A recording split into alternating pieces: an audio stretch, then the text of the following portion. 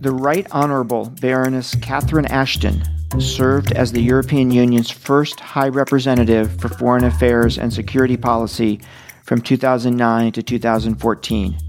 Previously, Cathy served as the first woman Commissioner for Trade in the European Commission and the first woman British European Commissioner. A life peer in the British House of Lords, she is a former nominee for the Nobel Peace Prize. Cathy just published a memoir about her time as a diplomat titled And Then What? Inside Stories of 21st Century Diplomacy. We'll be right back after a break. I'm Michael Morell, and this is Intelligence Matters.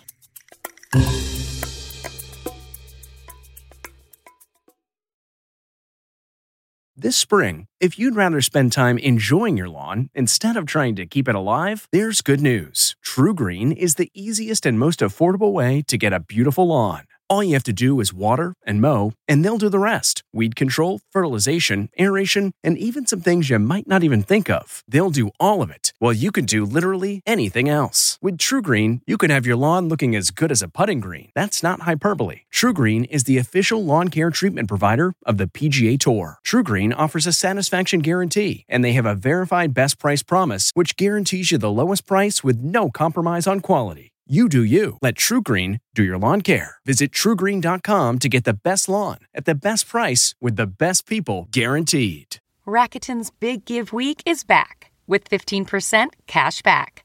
It's a festival of savings at hundreds of stores, including Doc Martens, Ninja Kitchen, and Hotels.com.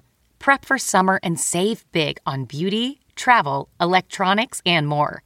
It's one of Rakuten's biggest cash back events, and it's on May 6th through May 13th. Join today for free and get an extra 10% cash back boost. Go to Rakuten.com or download the Rakuten app today. That's Rakuten. Shoppers get it. Cathy, welcome to Intelligence Matters. It's a real honor to have you on the show. Thank you, Michael. So, Cathy, you just published a new book, your memoir from your time as the EU's foreign policy chief. It's titled, And Then What? Inside Stories of 21st Century Diplomacy. So congratulations. It's fantastic. Thank you. That's very kind. Cathy, because of the way we tape these episodes here at Intelligence Matters, you didn't get a chance to hear me introduce you. But in doing so, I provided your title, right? The Right Honorable Baroness Catherine Ashton. And I must say that we've never had a baroness before on Intelligence Matters. So it's a super treat for us from that perspective. So thank you. Well, that's very sweet. It's still just me, so that's okay. And in fact, the reason I wanted to mention it is because it contrasts so much with who you are and who you come across as in the book. You know, in the book, you're Cathy Ashton. In the book, you're down to earth. In the book, you're a person of deep humility. You're a person who is candid in a way that I think is unusual for any senior official, including former senior officials. So I just wanted to say that because you really are Cathy Ashton, and I think it's important for everybody to know. Here's an example of your candor. You write in the book that I have often been asked in the ensuing years whether I enjoyed my time as being the first representative for foreign and security policy, the first vice president of the commission. And the answer you give when you're asked that question is no, which is incredibly honest. And I wanted to ask you why you say no. It's a good question, I think, because I was trying to make clear that when these jobs are undertaken by people like me or anyone, there's an expectation that somehow there must be some sort of great glamour or excitement about it. But the truth is that they are relentless, they are crucial, they are jobs that require you to put aside all of the things about the kind of life that you might want to have and really focus on what it is you're trying to do. And for me, that meant that I was constantly aware that there was a limit to what I could do, that maybe there were people who could have done more and done it better, that I was being confronted with some of the most tremendous human dilemmas of people going through real suffering. And you're simply there to try and help. And that on a kind of weekly, monthly, yearly basis means that you are constantly aware of being given the privilege of trying to help and assist. But there's nothing about it that makes you think to yourself, well, this is an enjoyable kind of role. It doesn't mean there weren't great moments of humour and laughter and that I met some extraordinary and wonderful people and that I saw beautiful things in the course of my travels. It's not that. It's simply that it's not, and shouldn't be in a way, a job that you should enjoy in the traditional sense.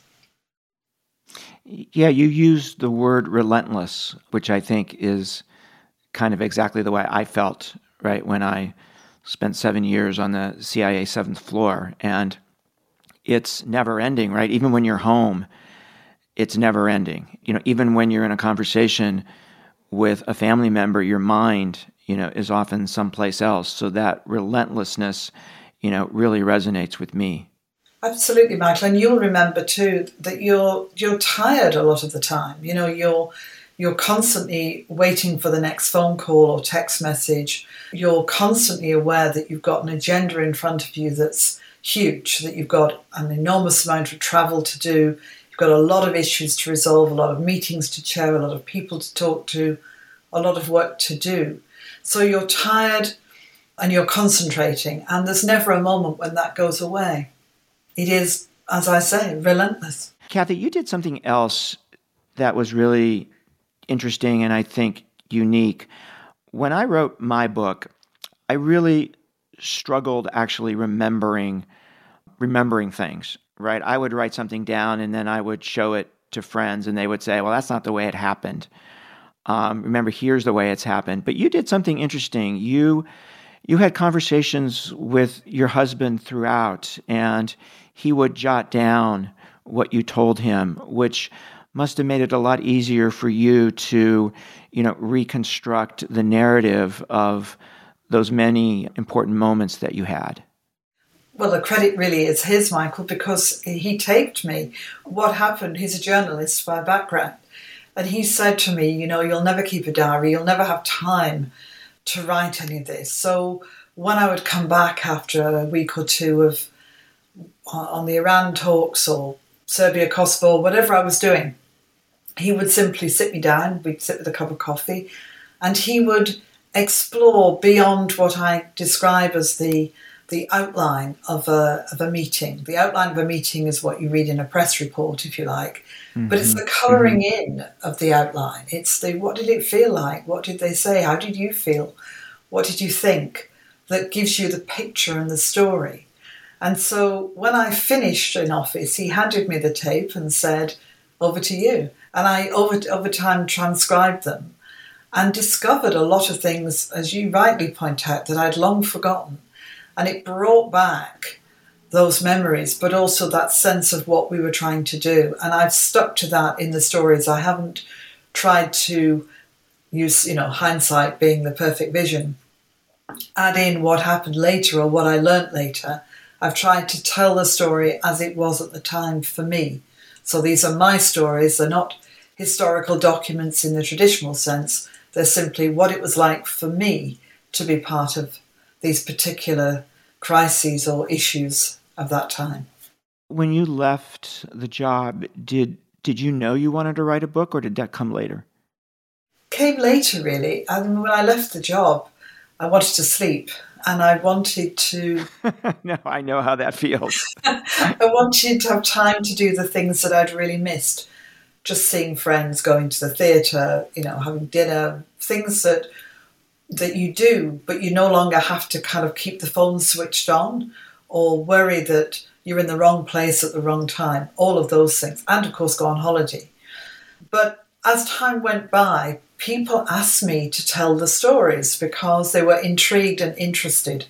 What was it like to meet these people? How did it feel to be involved in these particular things that were going on. And as I told the stories, people would say to me, you should write a book, you should write these down. And eventually I realised that none of the problems or issues that I describe in the book have really been resolved. And so it seemed right to say a little bit about what I'd learnt and to describe the beginning of some of these crises, but also what it was like to try and do something to alleviate them, if not to resolve them. So, Kathy, I want to get to the tough issues that you had to deal with. Before we do that, I want to ask you a couple of questions about a particular paragraph in the introduction of the book that really grabbed my attention. And let me read a few sentences from that paragraph and get you to provide an example of two of who you were thinking about when you wrote those sentences. So the first one is, sometimes I was frustrated by leaders who simply preferred to do nothing, passing the problem on to their successors or ignoring it altogether. Who were you thinking about? A range of different people, but especially in places like the Western Balkans, where it was easy to nod at you when you said, for goodness sake, we need to move forward, you need to do more, and would do nothing about it. There were a number of countries that I visited where that was a very common response. And it was sometimes because the process of becoming a leader had kind of exhausted all of the energy, and the new leader in place, or the leader who'd been there for a while even, was so determined to remain there that the idea of doing anything might topple them or might make them less secure. Because one thing that is very clear is that leaders who do brave things often find that they're not appreciated for what they've done at that time. They're making compromises with enemies, that they're trying to do things that would be seen in a very negative way by large parts of their population, because it's hard to explain what they're doing. And in the end, isn't it better to do nothing, is what they would think. So the example that springs to mind always when I describe this of the opposite were what the leaders of Kosovo and Serbia were prepared to do, both of them knowing that it would affect the view that people had of them, it would affect their popularity potentially, and it could, in some cases, affect their ability to lead in the future. So it's a common problem. But you see, for me, I felt that if you were given the privilege of leading your country, then the responsibility is on you to do things, is on you to make life better for the people that you serve. So I would get really frustrated by that. And it's on you to take the risks associated with accomplishing what you've been given the job to accomplish. I mean, it's Absolutely pretty straightforward, actually. Here's another sentence, Kathy. Some were the creators of chaos, prepared to put personal gain ahead of any interest in lessening the plight of their people. Who were you thinking about?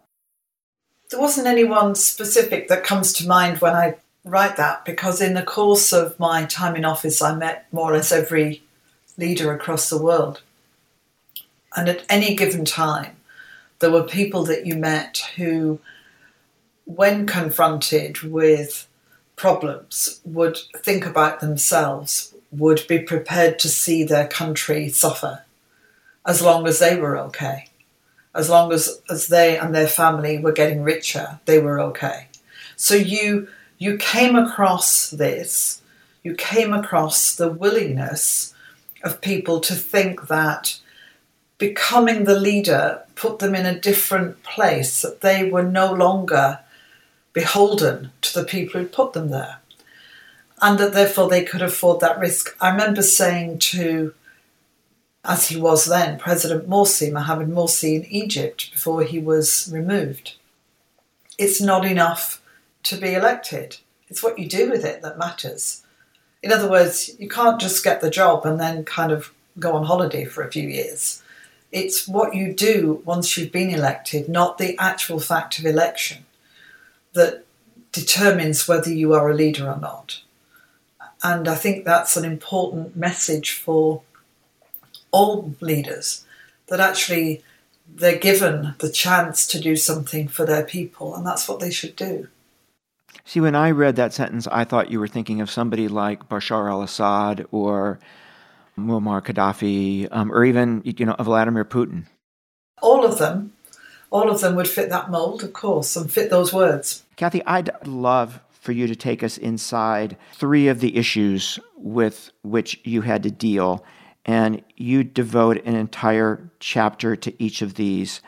The first one, I think, is the one that our listeners are going to be most familiar with. It's the P5+1's negotiations with the Iranians that eventually led to the JCPOA, the Joint Comprehensive Program of Action, which is commonly referred to as the nuclear deal.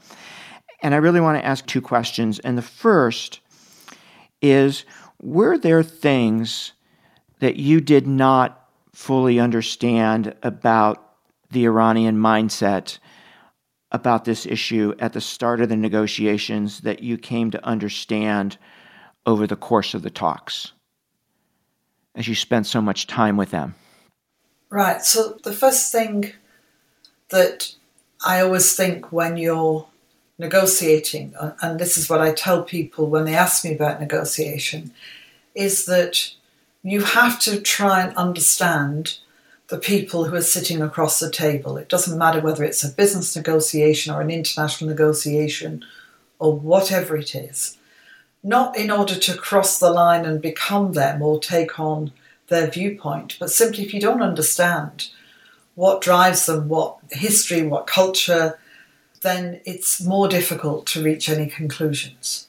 So for me, learning about Iran and about the Iranian teams that I dealt with was really important. I was not particularly familiar with Iran when I started this, and so it was important to get to know them. And it's why I, in both the Ahmadinejad and Rouhani presidency years that I worked on the issue, would always begin the discussions with dinner with the chief negotiator the night before.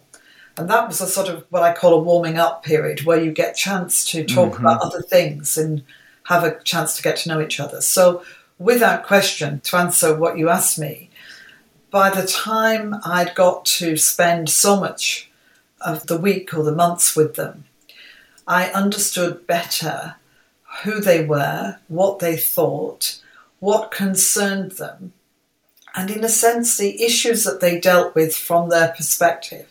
In other words, that the other side views you differently to the way you view yourself, of course. It's an obvious point, but understanding that that's the case is quite different to kind of thinking it is the case. So knowing what they see and what they're looking for and what they're expecting is important. And that, for sure, I learned in the course of those negotiations. Would you say that the number one driver for them, the number one issue on their mind, was their own security? Or is it something else? Well, when we were negotiating with President Rouhani's regime, which is when Foreign Minister Zarif was leading for the Iran team, the thing that struck me most was that this government had come in on the promise of resolving some of the economic challenges that Iran had, and that was impossible unless you could do something about sanctions and unless you could open up the economy. And so the motivation, in a sense, to get on with the agreement was, in my view anyway, at least in part, because of the need to fulfill that promise for the economy. There was a question, I think, that was always in our mind, was did the Iranians believe that they were more secure or less secure with a nuclear weapon? Now, in my view, there's no question that security in the region does not include Iran having a nuclear weapon for anyone. But it was, I think, more obvious under President Rouhani that, having been the negotiator himself a decade before, he understood that it was much better for Iran not to have a nuclear weapon, and I don't think wanted a nuclear weapon. And so this was about a negotiation that was to ensure that we could be confident of that situation if it were the case, and that in return for that confidence, their economy could improve. We're going to take a quick break, then we'll be right back with more of a discussion with Cathy Ashton.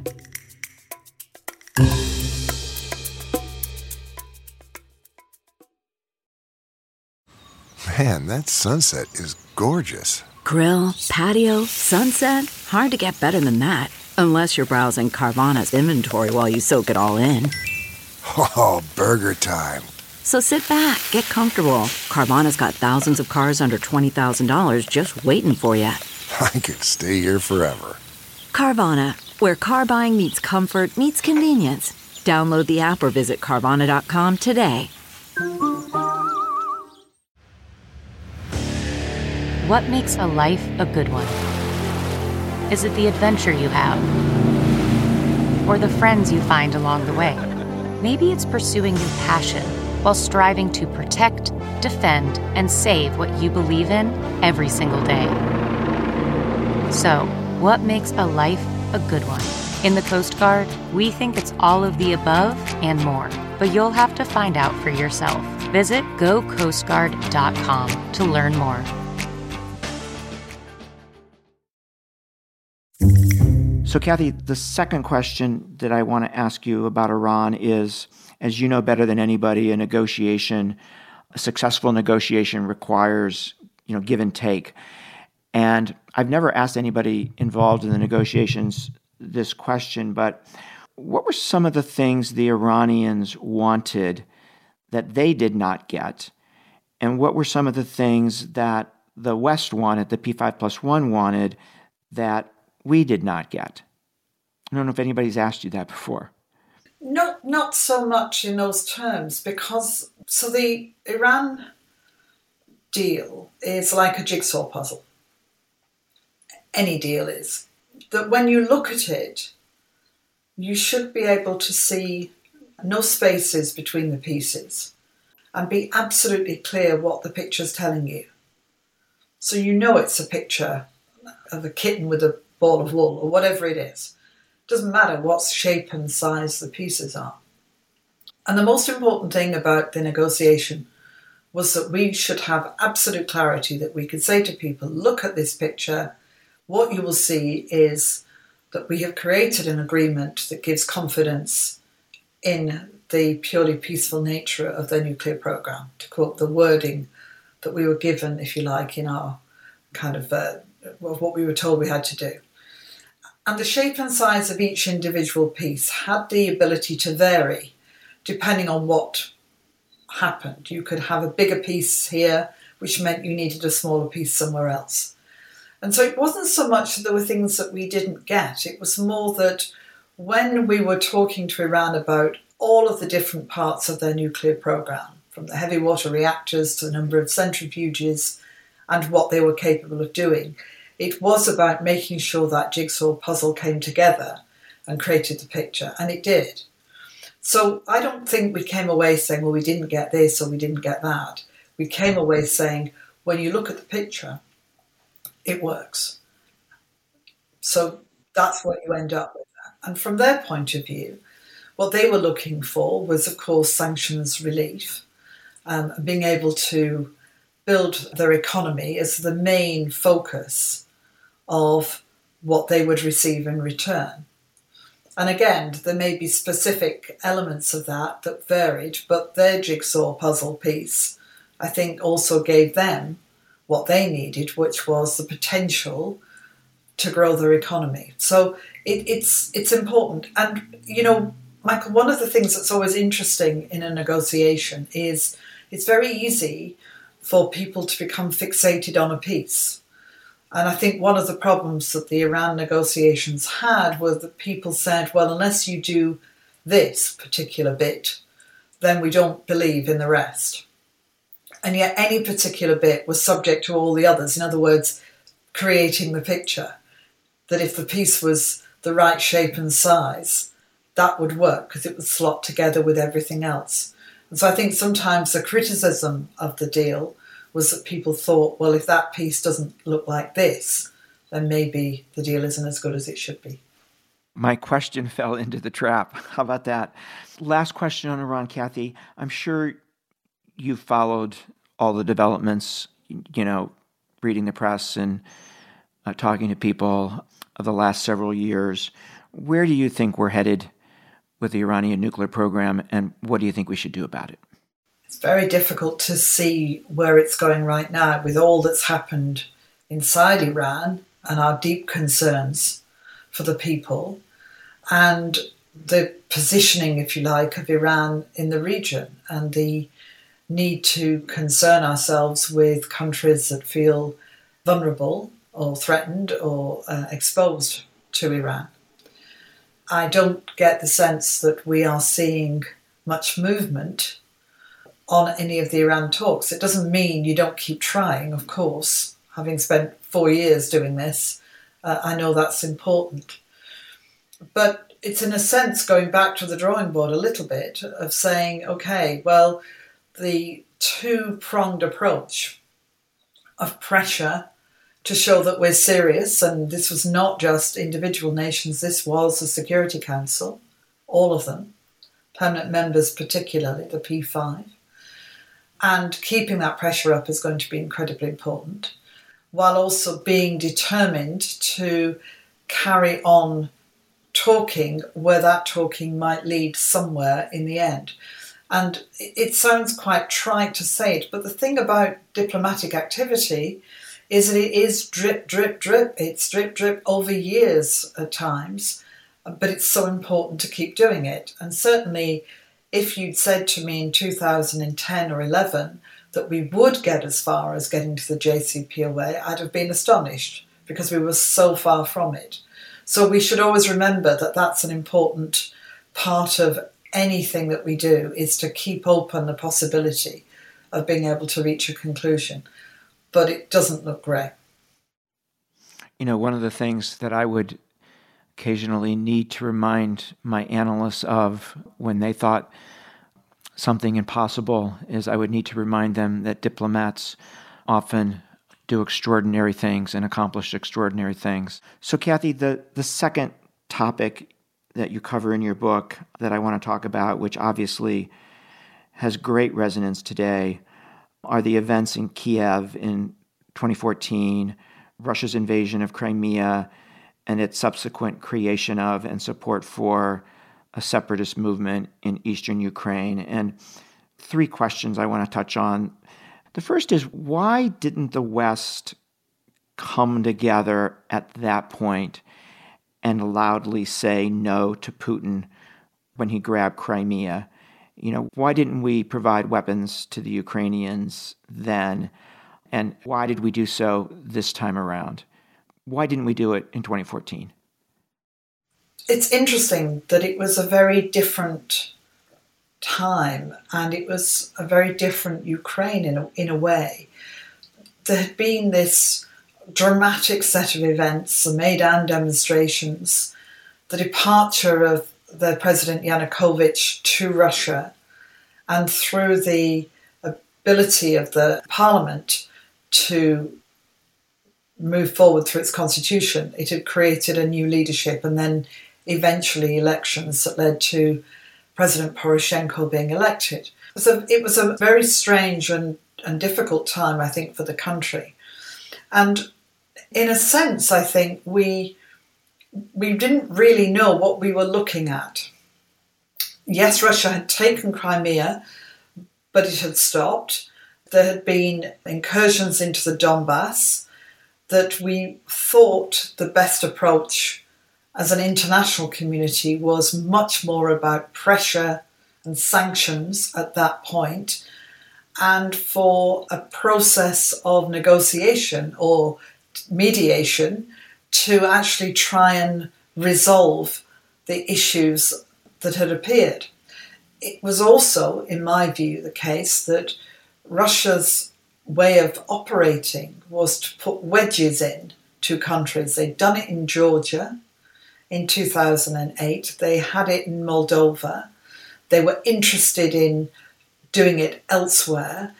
And that these wedges were about preventing countries from acting as whole states, sovereign states, they couldn't join things like the EU and NATO. They couldn't do things because they weren't quite complete. And the people who said they represented these breakaway, or whatever they call them, areas, would loudly claim that without them, no decisions could be formally made for that country.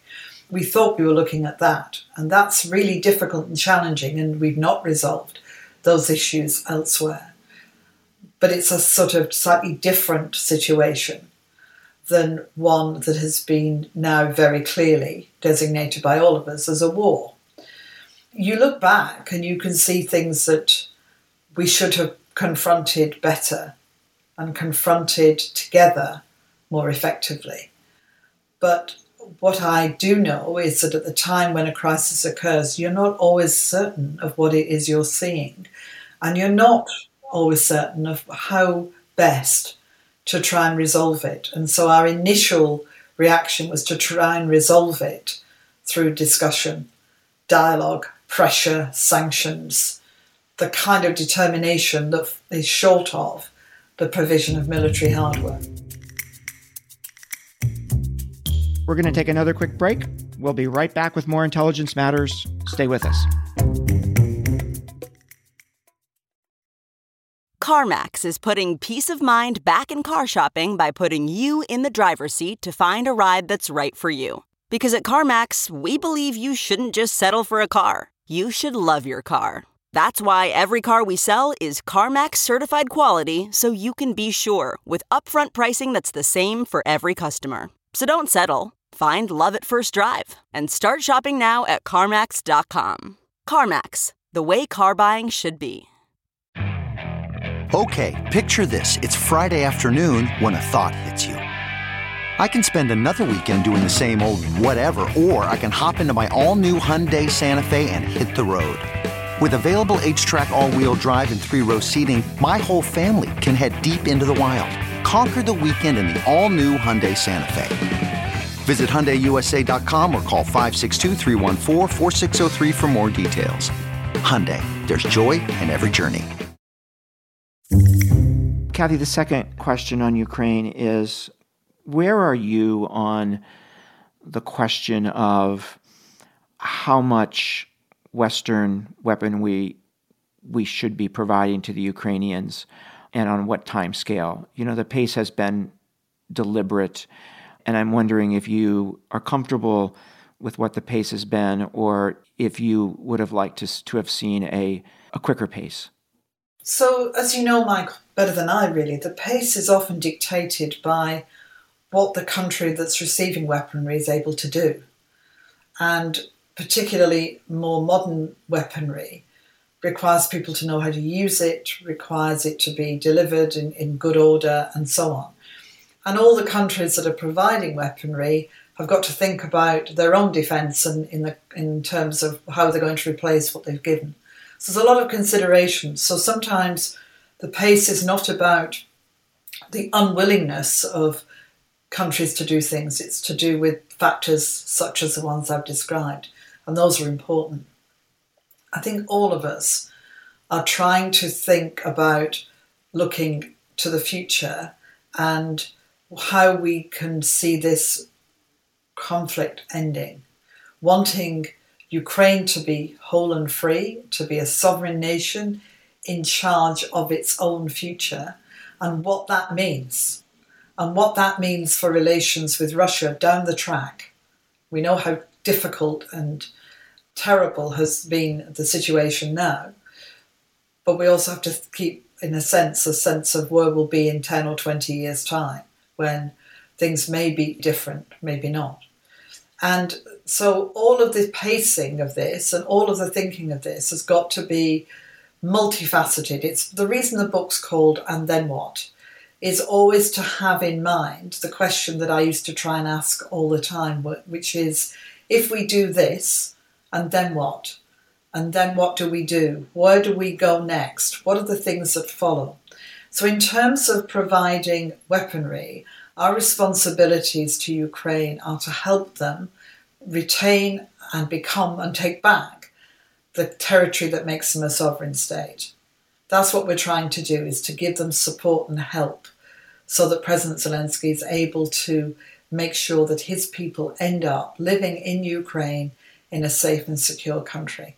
And the safe and secure bit is going to require us to think in the longer term about all of the different elements of what that means in the context of the EU, of NATO, of security guarantees, of relations with Russia in the future, and so on. And that's a big bundle of stuff that needs to be on our minds now if we're going to be able to help them resolve it in the future. You know, the title, And Then What? I don't think in my time sitting in the Situation Room that we asked that question enough.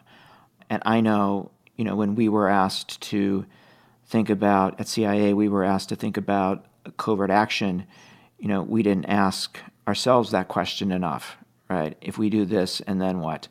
It's a great question, and it's a great title to your book. Kathy, the third broad topic I wanted to ask you about was Serbia and Kosovo, another full chapter in your book. This is a topic that I think that Americans probably know the least about in terms of the ones we've been discussing. Can you explain what happened, what position the West took, and why this had a successful outcome? So we go back in time to the breakup of Yugoslavia, to the wars that erupted between countries, between communities. And one of the most devastating parts of that was the fighting between people in Kosovo, which was regarded in the time of Yugoslavia as a kind of region connected to Serbia. And the desire of the people in Kosovo to be free and independent, for them to exercise self-determination, to be a nation state, having suffered at the hands of Serbia in particular over the years. We remember the photographs of floods of refugees as people were forced out of their homes. The Kosovar Albanians in particular, Kosovar Serbs were still connected to Serbia, and eventually Kosovo declared itself a nation.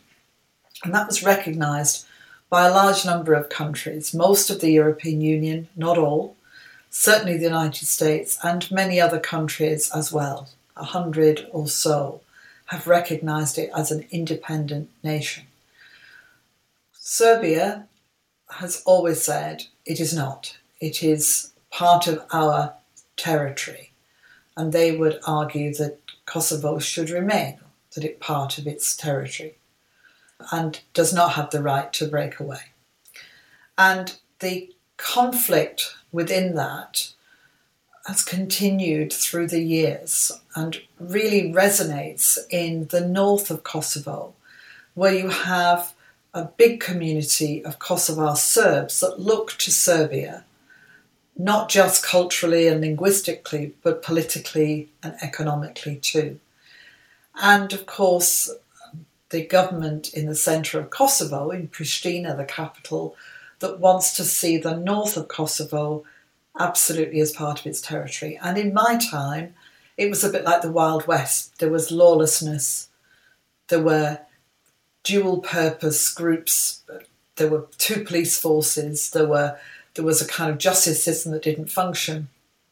And to go from one to the other was to go through two separate sets of gates with a sort of no man's land in the middle. Gates that were set on fire from time to time. And many, thousands troops from NATO protecting parts of Kosovo, protecting these wonderful old Serb monasteries on the one hand and protecting the people who were in danger on the other. So you had a complete mess, to put it frankly. And we were able to get Serbia and Kosovo in their two prime ministers to work together to reach a first agreement that was all about making life for the people in the north better. It was resolving that there is one police force, one justice system, having one set of gates, no man's land in the middle, working out where the money that was collected as people use their customs receipts going to and fro, how that would be spent, trying to support the development of the communities, but developing as one community for the future.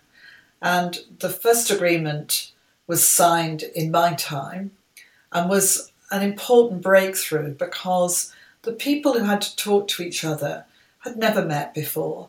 They had nothing but, in some cases, I would say almost hatred, but certainly contempt, or felt that the other side was being completely unreasonable. And it was a very brave thing for them to do. And you know what was interesting for me was seeing the pull of the European Union, that membership of the European Union for the countries of the Western Balkans is a no-brainer. That's where they should end up in time, because that's where they belong. And here was an opportunity to use that pull by being able to offer them the opportunity to get closer to the day when membership would be possible, was what made it possible for them to sell what was a pretty difficult sell to many people who felt aggrieved, and for many who'd lost their loved ones in the course of the conflicts. Kathy, we have a very short period of time left. I just want to do one more thing. I want to throw out the name of a couple of leaders that, were important players on the issues you worked, and just get literally a 1 or 2 sentence response from you. It's kind of like a Rorschach test here. And the first one is Barack Obama. A couple of sentences. A very considered president who I had the privilege to talk to on a number of occasions.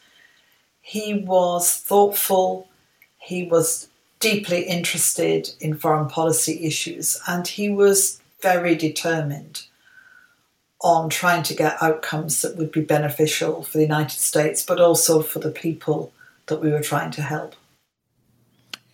Angela Merkel. She was the most consistently supportive leader to me across the European Union. She said to me the day I was appointed, I'll support you today and I'll support you every day. And she did. And she was always ready to find ways to try and help, whether that was talking endlessly with President Putin, whether that was trying to navigate issues in the European Council. She was an extraordinary leader. And lastly, Vladimir Putin. A man who exuded power from the moment that you met him, somebody who was determined that Russia was not going to be reduced to a regional power, but was going to be a superpower, who passionately and angrily believed that it was impossible for countries that historically had been in a relationship with Russia to even contemplate looking elsewhere. The book is And Then What? Inside Stories of 21st Century Diplomacy. The author is Catherine Ashton. Kathy, thank you so much for joining us. Michael, thank you. That was Kathy Ashton. I'm Michael Morell. Please join us next week for another episode of Intelligence Matters. Intelligence Matters is produced by Olivia Gassis, Jamie Benson, Paulina Smolinski, and Reggie Bazile. For more from this week's show, visit cbsnews.com. Intelligence Matters is a production of CBS News. How powerful is Cox Internet? Powerful enough to let your band members in Vegas, Phoenix, and Rhode Island jam like you're all in the same garage. Get gig speeds powered by fiber from Cox. It's internet built for tomorrow, today. Cox, always building better. Download speeds up to 1 gigabit per second. Cox Internet is connected to the premises via coaxial connection. Speeds vary and are not guaranteed. Cox terms and other restrictions may apply. The Hargan women seemed to have it all. We were blessed. My mom was amazing. But detectives would soon discover... Inside the house, there were the bodies of 2 women. A story of betrayal you would struggle to believe if it wasn't true. I am just praying to God, this is a sick joke. From 48 Hours, this is Blood is Thicker, The Hargan Family Killings. Listen to Blood is Thicker, The Hargan Family Killings wherever you get your podcasts.